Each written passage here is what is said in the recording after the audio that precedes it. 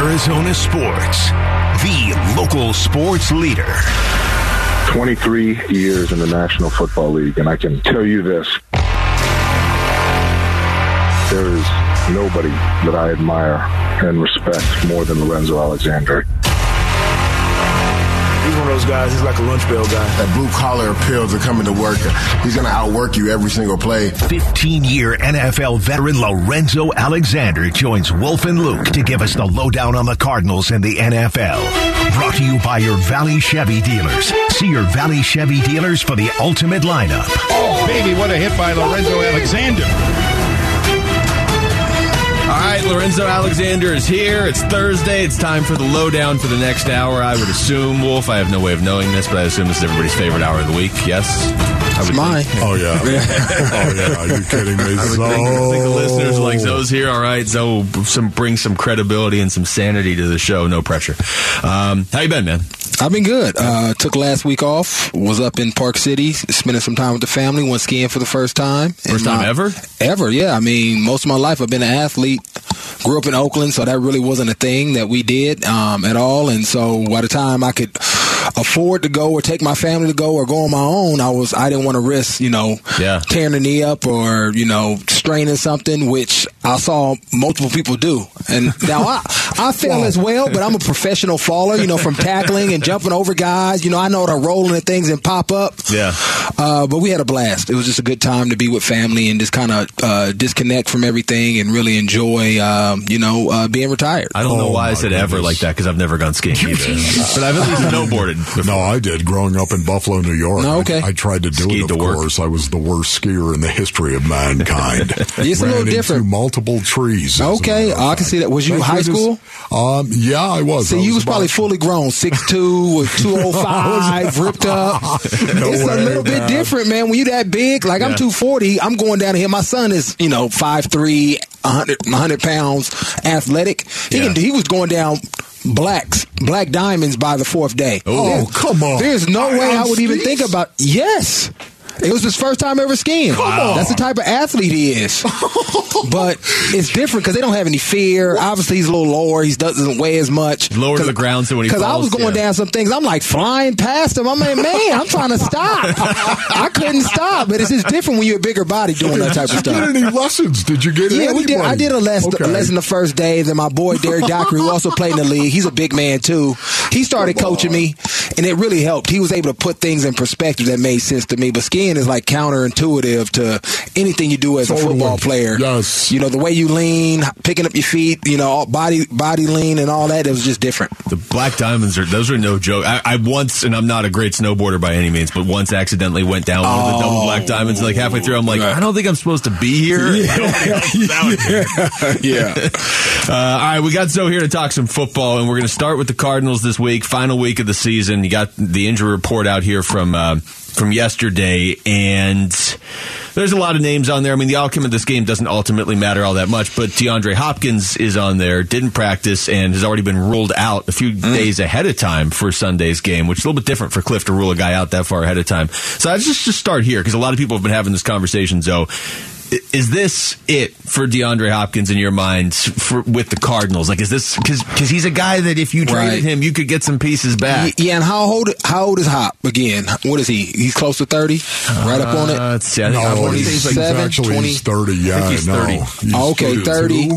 Got how many more years left on his deal? Is it 31 or 32? He is 30. Oh. Okay, 30. so he's right there. So he's right there in the. So as far as somebody else wanting him, obviously we know what he's able to do. His contract, how many years does he have on that? Right, because these are all like challenges and barriers that I think about. He's set to make $30 million next year. I think all the guaranteed money is done. Oh, okay. He's got 2 more years, but the guaranteed money's done. You can renegotiate and do all that different type of things. And I mean, when you look at it.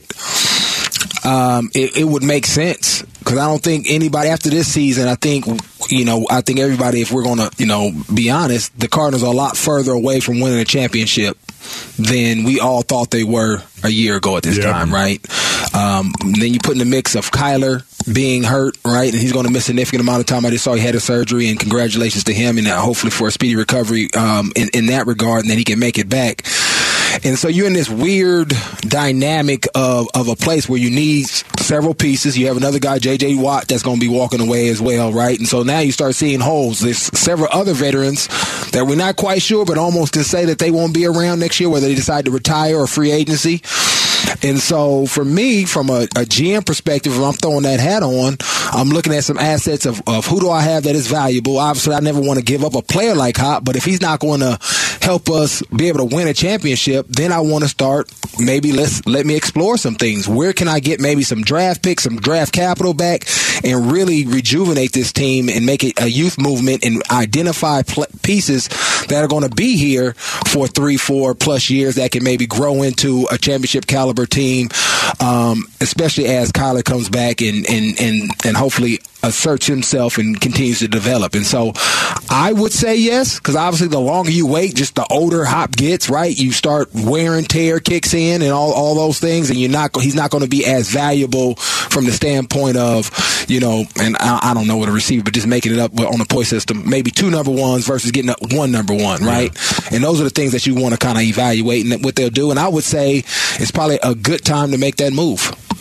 It's so interesting because right now we all know the dynamic that is going on with all the uncertainty surrounding the organization at the general manager position, what's going to happen there, even at the coaching, conundrum, the coaching staff, that question is swirling right now. It's almost like you have to come to a meeting where you say, where are we? Where are we right now? You've got to be 100% truthful in that meeting, right? So sitting around the big rectangle saying, where are we right now? You have to answer that before you know how to proceed. Yeah. And I'm sure they've been doing it. Right, yeah, and that's the point. That's step number one, right? Who's our GM moving forward? What does that situation look like? Do we still rock with Steve? Is he coming back or no? Are we moving to somebody in-house? No. Are we going to start the hiring process? Right. Now are we going to keep our coach? Right. All those things have to be worked out before you even get to the players, because that's just the leadership top down, at least the way it should work as far as an organization. And so we got to see how that stuff pans out. And I'm pretty sure, to your point, Wolf, they need to be proactive, because at this point you know what you are, who you are. You got to tell the truth. Nothing is changing, and so start making some of those hard decisions right now, so when the season is over, you opening things up or you're confirming things that these are the people that are going to be in place, because you want to maximize the time to make sure you get your guy, the right guy, and so you have this runway of whoever's coming in, the learning curve, right? You give them as much runway as possible, because running obviously an NFL team, whether you're a coach or the GM side, is hard business, and you don't want to be behind the 8 ball even more so if you kind of drag this thing out and then you make a decision maybe in, I don't know, let's say early March or mid-March, right? Yeah. That would be even more catastrophic, because now you got a guy coming in trying to figure out what he's going, or you have a lame duck coach that's like, I'm really not giving my all because I don't know where I'm going to be, and then you make a change. So it needs to happen, I think, sooner than later. Yeah. We were talking about this earlier. Like, you have an opportunity to really change a lot as the Cardinals. If you really want to do that, if you want to say this season was so bad, let's change as much as we can. They got a lot of free agents. They got a piece like Deandre Hopkins. They can trade. They can move on from their coach or their GM if they want to do that stuff. It's not always the case for teams, but if they trade DeAndre Hopkins, that sort of signals like this is at least a 1 year, like a mini rebuild, right? I mean, that's the signal. And you know the great thing, I don't say the great thing, you can have a successful rebuild. I think when people think rebuild, that you just blowing things up and we're going to be trash and suck and we don't, but you're developing, and you can look at different people that have done it. It takes other people longer, but I think about 2 coaches that I was around. Sean McDermott, first year, 17-year drought, come in, he gets rid of all of our top players. I think Marcel Darius, Sammy Watkins, so people thought he was punting for different reasons. They were just not on board with his vision, right? This is different, but the outcome is the same. You get draft capital. Yeah. He brought in a lot of guys that he knew what his standard was from Carolina, the Mike Toberts of the world, and we got into the playoffs his first year, and we were rebooting and getting rid of a lot of good talent. Look at Brian Dable. right? Nobody thought he was going to be able to go in there and go to a playoff game his first year with that quarterback and that offense and what we've seen from him last year. But he's established a culture, established a standard, figured out to win some games. Maybe they shouldn't have maybe won this year, but it doesn't matter, right? They've created that winning culture, and now they find themselves in the playoffs. And so I don't want people just to automatically think it's just, we're going to be bad for a long time. Yeah, not if you, right. Thing, yeah. Not if you do it the right way with the right intentionality and have a plan and stick to that and do it the right way and identify some players. I always say this, right? I'm always going to take character over talent, right? Especially at the NFL level. The talent is so close, but what is that character? You have to identify certain guys that fit that type of guy that's going to be that we're always talking about, that's going to do their job, right? That's going to hold people accountable. The Buda Bakers of the world. Find those guys. They may not be Buda Baker talent, but they're like glue guys, as we always talk about. Those guys are going to establish that culture to allow you to become what you want to be. And I think both of those organizations, Brian Dable as well with the Giants, and especially Sean, because I experienced it and saw it firsthand, was able to do that and do it at a successful rate. All right, we come back. Speaking of the Bills, the world received positive news on Damar Hamlin this morning. We'll get you caught up on that. The lowdown continues with 15-year NFL veteran Lorenzo Alexander. Next, it's Wolf and Luke on Arizona Sports, the local sports leader. Arizona Sports. I've never seen nothing like this. Lorenzo Alexander, 15-year NFL veteran. And he is going to get sacked. Lorenzo Alexander, the former Cardinal. The Lowdown with Wolf and Luke. Brought to you by your Valley Chevy dealers. See your Valley Chevy dealers for the ultimate lineup. All right, welcome back to the show. It's Wolf and Luke. We got the lowdown here for the 11 o'clock hour. Lorenzo Alexander joined us earlier this week, too, to talk about the situation in Buffalo. And obviously, I think everybody knows the background on Zoe, but you're very close to that team. I mean, you've only been retired a couple years, and you go back a lot. So you know a lot of those guys that were out there on the field. I want to play this update before we get into it. This is Ian Rappaport from this morning giving an update on Damar Hamlin. Really some remarkable updates, and I would say overwhelming positivity. Talk to people close to Damar Hamlin, and there's several things that stand out to me. First of all, as you mentioned, he opened his eyes last night, which had to be just really an incredible moment, considering that all that he has been through, that all that the family has been through, all the people close to him have been through. Just hearing and seeing him open his eyes, amazing. He has been responsive, which is also extremely positive. Neurologically intact is how the Bills refer to him, and he also has been gripping the hands of those close to him in the hospital, a sign for them that he acknowledges them, recognizes that they are there and are meaningful to him. Put that all together, and it's really hard to imagine Andrew coming out with better news than this. The other thing that stands out to me is they are endlessly appreciative of all of the incredible medical help that they got on the field, how fast it was, the immediacy of CPR for 9 minutes, the care at the hospital. It has all essentially saved Damar Hamlin's life, and for him to be where he is now is just truly amazing. So that's incredible news. It's step one, but it's a huge step. And the Bills have done an excellent job of hiring personnel. And I'm so happy for obviously Damar and his family. But the first responders, the people that are part of the Bills staff that I know really closely, the person that was administering CPR for 9 minutes and just doing there's probably a couple of different people, right? I don't think one person can do it that long, but just identifying the problem, executing it to help save this young man's life. I don't think that can go. We can't say enough about those individuals, totally right? Because I don't know a lot about it, but his heart has stopped, breathing has stopped. I mean, clinically, you're not alive, right? And so CPR to know that he's in a place to where he has improving brain function, or is there, he can grip hands, he can open his eyes, right? That CPR allowed enough time to get the defibrillator to him so that he could be in that position. And so just want to say thank you to those people for just doing their job, recognizing it, right? Obviously being probably scared in the moment, but executing their job, right? We think about it as a football player, but executing your job to save somebody's life and not panic and not allow the moment to overwhelm you to execute it. I just want to say thank you to all those individuals. I totally agree with that, Zoe, because honestly, I think, you don't understand. You don't go out, these trainers that ran out onto the field, I'm sure they were heightened. There's no doubt about it. Right. They were on, but you're not thinking in terms of life and death. You're thinking maybe he passed out because he took a headshot. Yeah, right. He took a shot. Yeah. You could see it. And especially when he fell on his back, too. Once again, his head hit again. So I'm thinking they could have easily gone out there and said, oh, he's passed out. He's passed out. Right. You know? I mean, because you can't see. You got shoulder pads on. You got a lot of equipment going as well. The fact they recognized so quickly that he's in trouble. That, to me, really speaks to the acumen of these first responders that went out there on that field, and it got him going with CPR. Well, I mean, 30 seconds earlier, you're just watching football. Right? Yeah. So, I mean, I know those guys are trained to always kind of be ready for stuff, but still, I mean, those people are human, too, to be able to just instantly be like, okay, we're watching football, and now we're saving somebody's life with all of these players gathered around us and 25 million people watching, and just a remarkable and you job. have a relationship with these guys, right? You're in close quarters with a lot of the trainers. You become really good friends. I mean, I talk to them all the time and get invited to weddings, and then to be pumping on one of your brother's chest. I mean, I still get emotional about it right now. It's just because you could see it too. Yeah, it's real.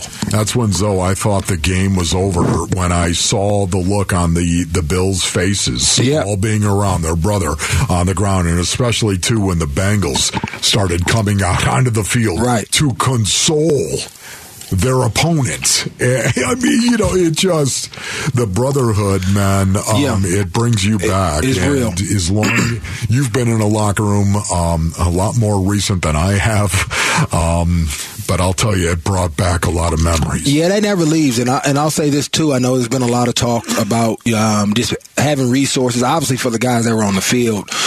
But being able to talk about it, because this is just not what we do, it's been therapeutic, I think, for myself and a lot of other guys. And they've created spaces for legends.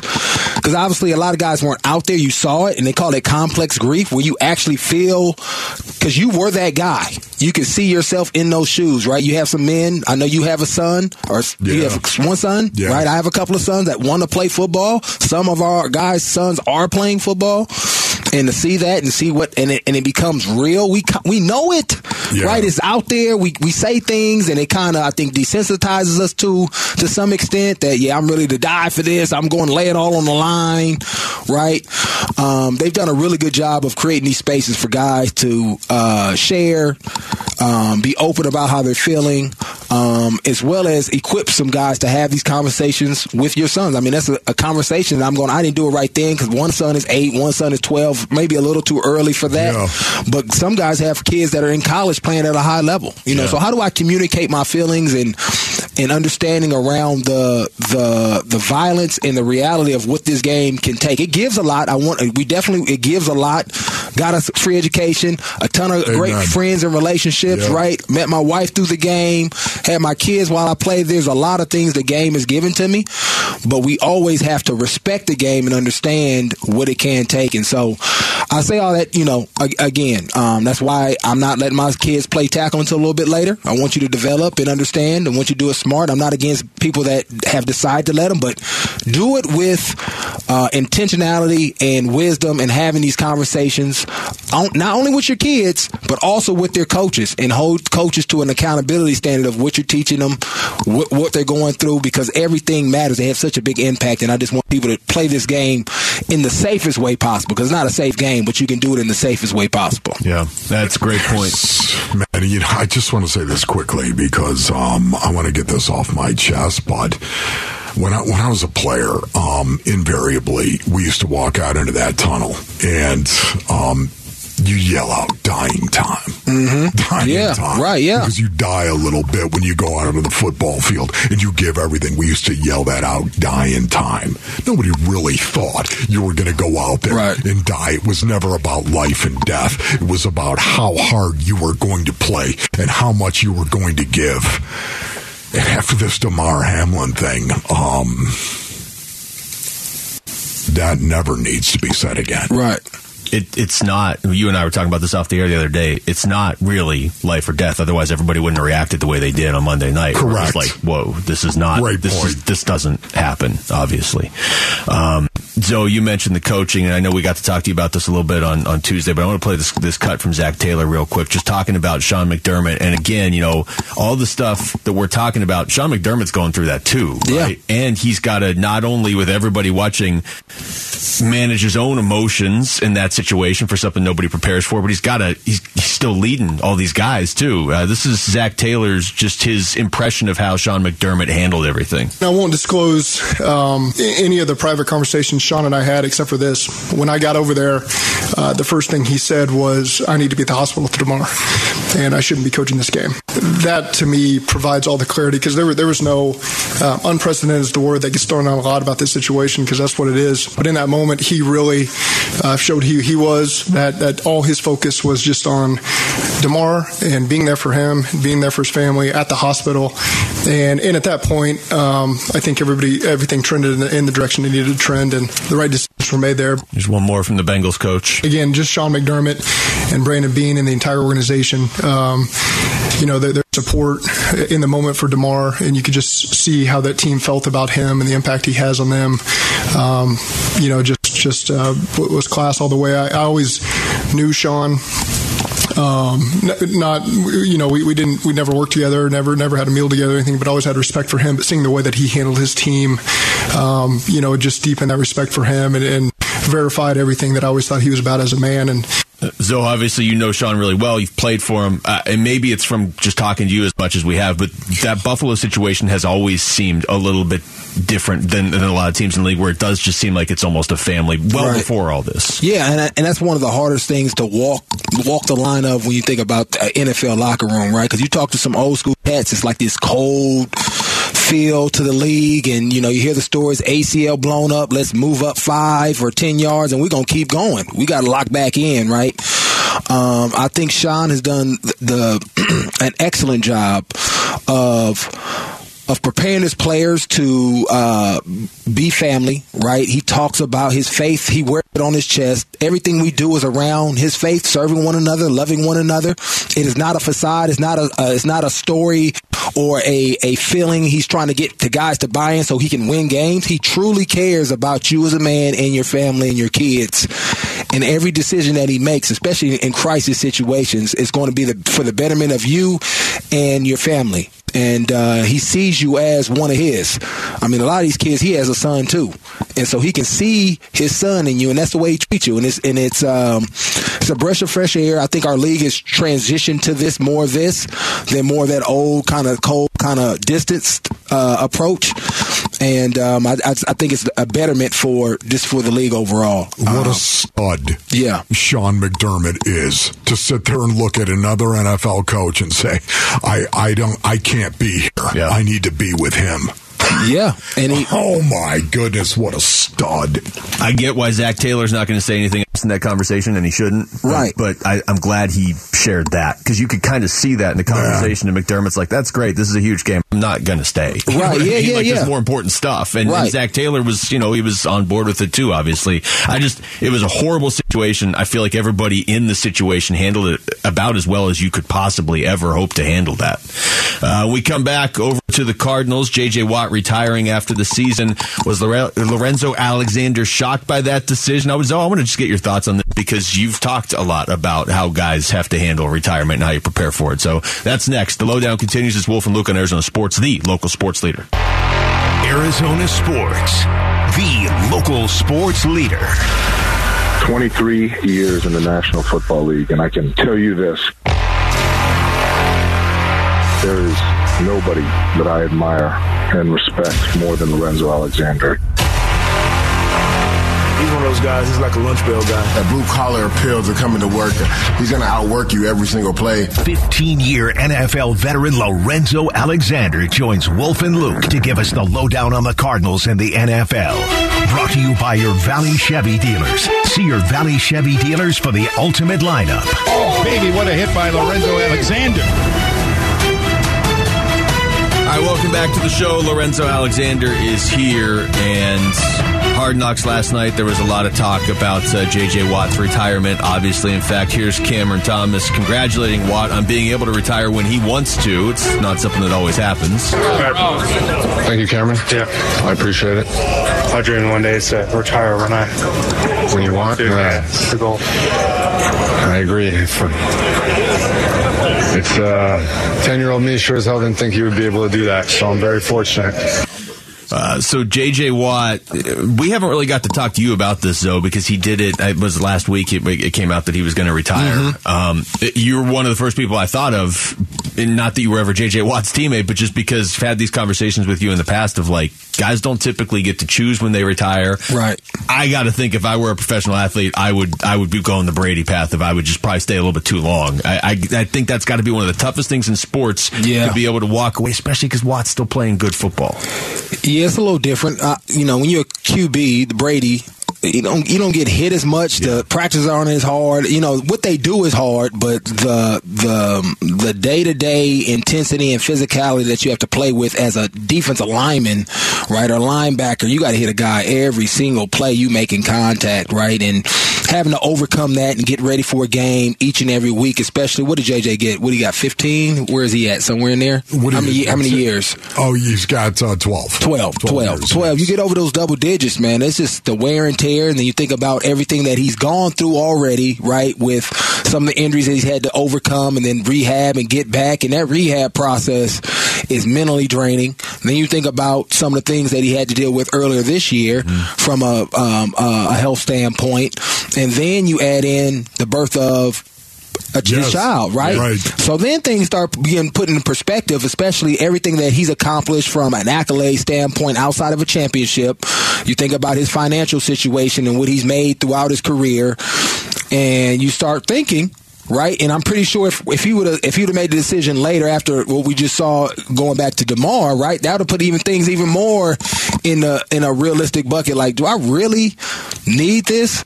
Because at this point, the only thing I'm serving is my own desire, right? Because I want to keep playing this game. Maybe you're chasing a championship, but those things you cannot guarantee. I always tell boy, why you didn't stay around? Well, I would have lost. I would have played another year in my body and lost in the AFC Championship. Another year in my body and lost in the first round of the playoffs, right? And it's just so hard. So you're chasing something that you cannot control by yourself, and there's so much that goes into it. And so it's not surprising. It makes a lot of sense, and I think it's a great decision for him. And I'm pretty sure he just didn't make it this year. It's been a build-up process, and obviously JJ is such a impactful figure that has transcended sports, and he's going to do well. And I'm obviously in that space now too as a Legends community coordinator to help him walk through that process any way that I can. And we have 23 other guys that are here for him as well, because there is a shift, right? Me and Wolf was talking about it. Now your schedule is not regimented, right? It is not planned out for you, and that is, as little as it seems, is something hard to do, to structure your schedule and be, first of all, identifying what you want to structure your schedule around, right, after you've done something for so long, and then structuring your schedule, and then being able to make the pivots and the transitions almost on your own. And that's why we have coordinators. You no longer have a coach, right? You no longer have a position coach. You no longer have trainers that are there to take care of you and just show up. You no longer have that locker room immediate support from your guys that are there that you see every day, right?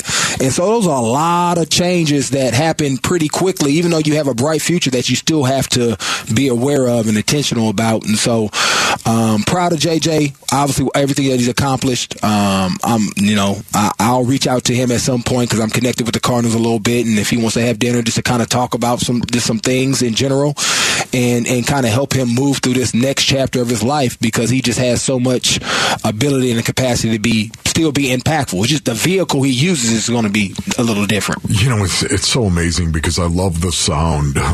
There's Cam Thomas. You have to remember Cam Thomas. Do you think Cam Thomas grew up actually watching J.J. Watt over the last 12 years? He told us he did. It was the first thing he told us. That's exactly right. Now all of a sudden he wore number 99 at San Diego State because of J.J. Watt, right? And there he is. Here he is in his rookie year, and he's talking to this guy that he has idolized. He's talking to him and wishing him well in his retirement. It had to be a still point moment for Cam Thomas, too.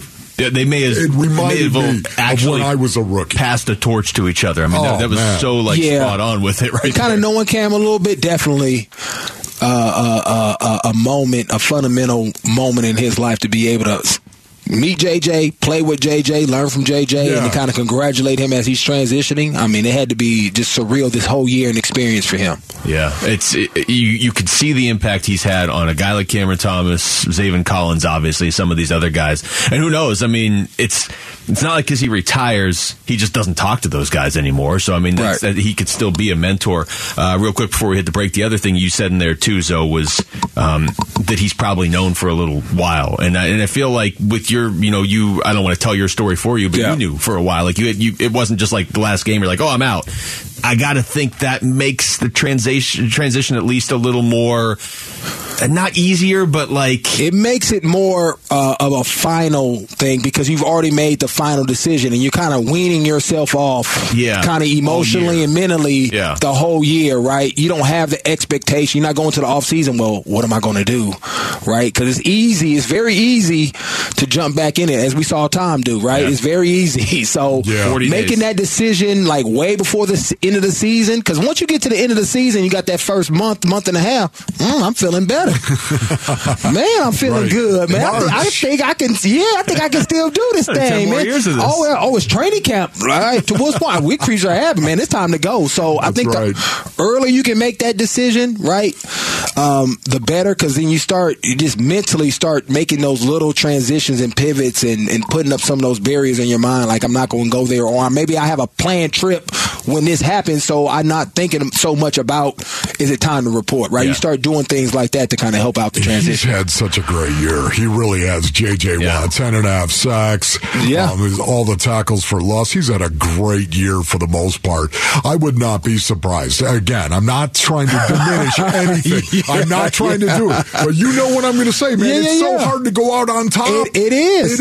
It is. He's still on top. He'd be the exception. And to this, I hadn't thought about. I wasn't firm on retiring, but I had kind of told my wife I think I'm about ready to retire. Then I had 12.5 sacks, and I'm like, man, I'm about to reap the rewards from this, baby. And I played 3 more years, right? So it is hard, but it's also what we don't know is how bad does his body feel? Yes, that is the ultimate thing. Like, how bad do I feel on a Saturday or Sunday morning getting up to get 10.5 sacks, which can be the ultimate kind of equalizer to push him out of the game.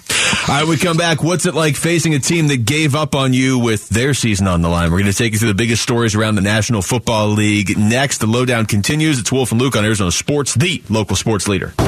Arizona Sports. Here we go, fellas! 15-year NFL veteran Lorenzo Alexander joins Wolf and Luke. A guy who epitomizes class, integrity, and is a true gentleman. The Lowdown, brought to you by your Valley Chevy dealers. See your Valley Chevy dealers for the ultimate lineup.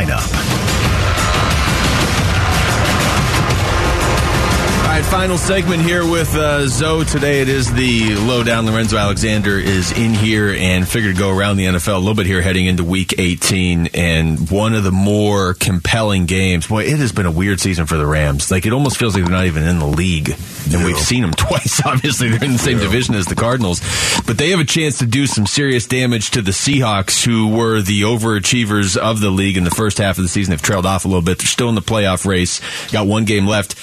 Bobby Wagner, who didn't necessarily leave on the best of terms with Seattle, has a chance to really play a role in the end of their season. He talked about it yesterday. Again, I think it was there was a reason for that, and I think it's different. It's one, like, I'm pretty sure you played your family before in like basketball, golf, or whatever. Like, when you play like your friend or like that person you met over there, you know, y'all playing, y'all might talk a little trash, it is what it is. But when you playing your family member that knows your like deepest, darkest secrets and know exactly what to say to you to make you feel some type of way, and also, you know, you playing the organization that you felt gave up on you, so it was warranted, to be honest. And then again, I'm playing against people I know how to push their buttons too. So I know exactly what to say to them to make them mad, and I did that. So he's motivated. Yeah. He said a lot in there. Yeah, okay, you're playing against your family, but an organization that also gave up on me. It's different. I know it's a different dynamic. You go out there in the field and you're like, I'm playing against the front office or the players. I know that's different, but still, that's a lot. Yeah, my first, they drafted a certain type of guy. You know, that's what I just went to because I know Sherm really well because I served with him on the EC. You hear Bobby talk, then you know Earl. Yep. Right?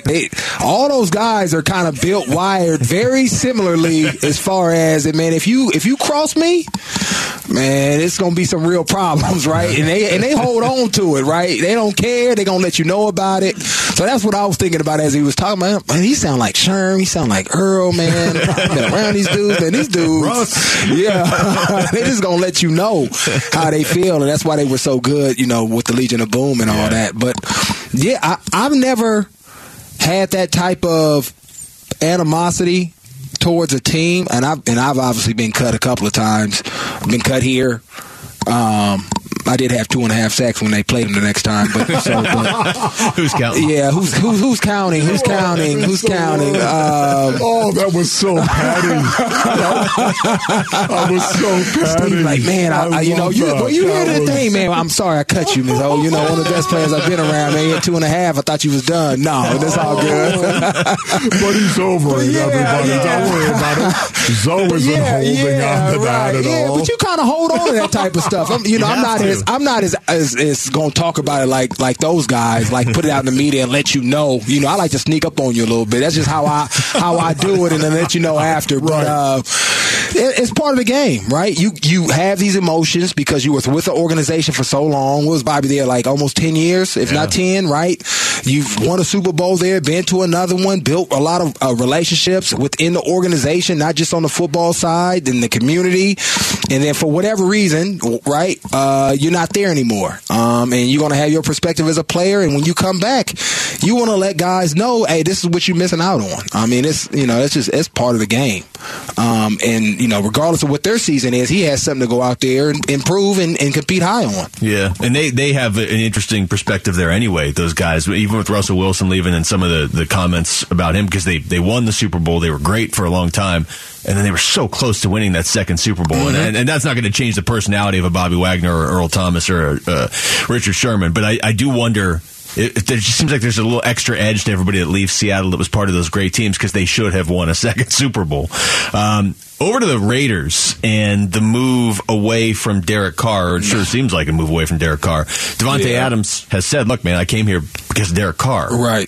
So he followed up on that yesterday. Yeah, absolutely. I mean, like I said, I came here, you know, I wouldn't have been here or ended up here originally probably, you know, if Derek wasn't here. But it doesn't necessarily mean that I won't be here, you know, in the event that he's not here. That's my boy. Obviously, I got his back or anything. I think I've made that more than clear at this point, and I support him and support everything that he has, you know, moving forward as well. But, you know, my dream was to play for this team before he was a Raider, obviously, and at this point I want to, you know, obviously try to make this thing work and continue on doing what I'm doing here and, you know, myself get better and obviously see the team grow and get better as well. It's kind of an awkward spot for him, huh? Like you're going, Derek Carr's like, hey, come play on my team, and he shows up, and now everybody's looking at him like, so do you still want to be here? Because that was your guy. Well, I mean, to his point, I think he's from Sacramento, if I'm right, somewhere in California. Northern California. So you grew up being a Raider fan, and Derek Carr being there was icing on the cake, but most guys would love to play for their hometown team, especially you grow up as a child. Maybe you went to a couple of games.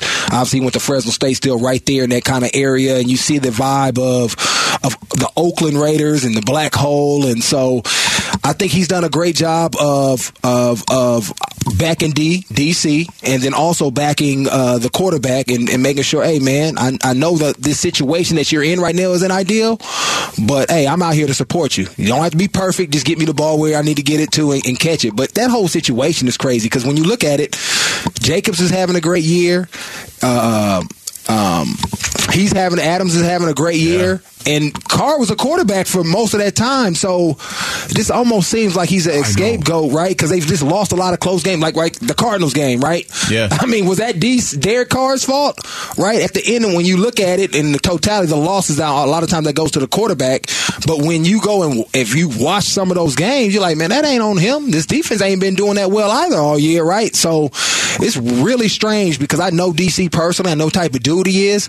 And I have a hard time believing that he was not doing what he needed to do from a preparation standpoint, from like, I don't want to do what you want me to do, coach standpoint, to want to move away from a guy that has, the year before, wheeled you guys to the playoffs with all that drama. And a really is a top tier character dude and has been in your organization, is the top passer of all time with the organization, and you remove yourself from him or remove him from the situation or from the starting quarterback position just like that. It doesn't make sense. During the season, it doesn't make sense. It doesn't. I'm starting to wonder if Josh McDaniels is really the quarterback guru we all kind of think he is. I'm just throwing that out there. Okay? Well, who has his quarterbacks been? Tom Brady. Okay, that's one. But that's not. We see Tom be great regardless. Let's see, Tim Tebow. I'm just saying. Yeah, right. It's kind of rough right here. I'm wondering about it because Derek Carr, he's got the lowest quarterback rating of his career, except for his rookie year. Save for his rookie year, he's got the lowest quarterback rating of it. Now, once again, I think the rating is an excellent way to determine whether or not a human being is actually playing the quarterback position well. It's not the end-all, be-all. You can't guarantee anything by looking at numbers. At the same time, if you look at who the best quarterbacks in the league are year after year after year, that doggone rating seems to be top 10, somewhere in there. So that tells me there's some validity to it. But Derek Carr, the thought that he's done with the Raiders, I think is probably accurate. That I have a hard time believing that. I would have thought, sort of like Zoe just said, the fact that he navigated them through last year, I mean, all the stuff they went through off the field, his coach leaving midseason, and that wasn't even the biggest thing, obviously. The fact that he just navigated them through that and then actually took them to the playoffs on top of all that, you would have think that would have bought him more than whatever it ended up being, 12, 13 games. Yeah, what is their draft pick right now? They were 6. They're 6-10 now, but they were 6-8. They were still in it. It's not.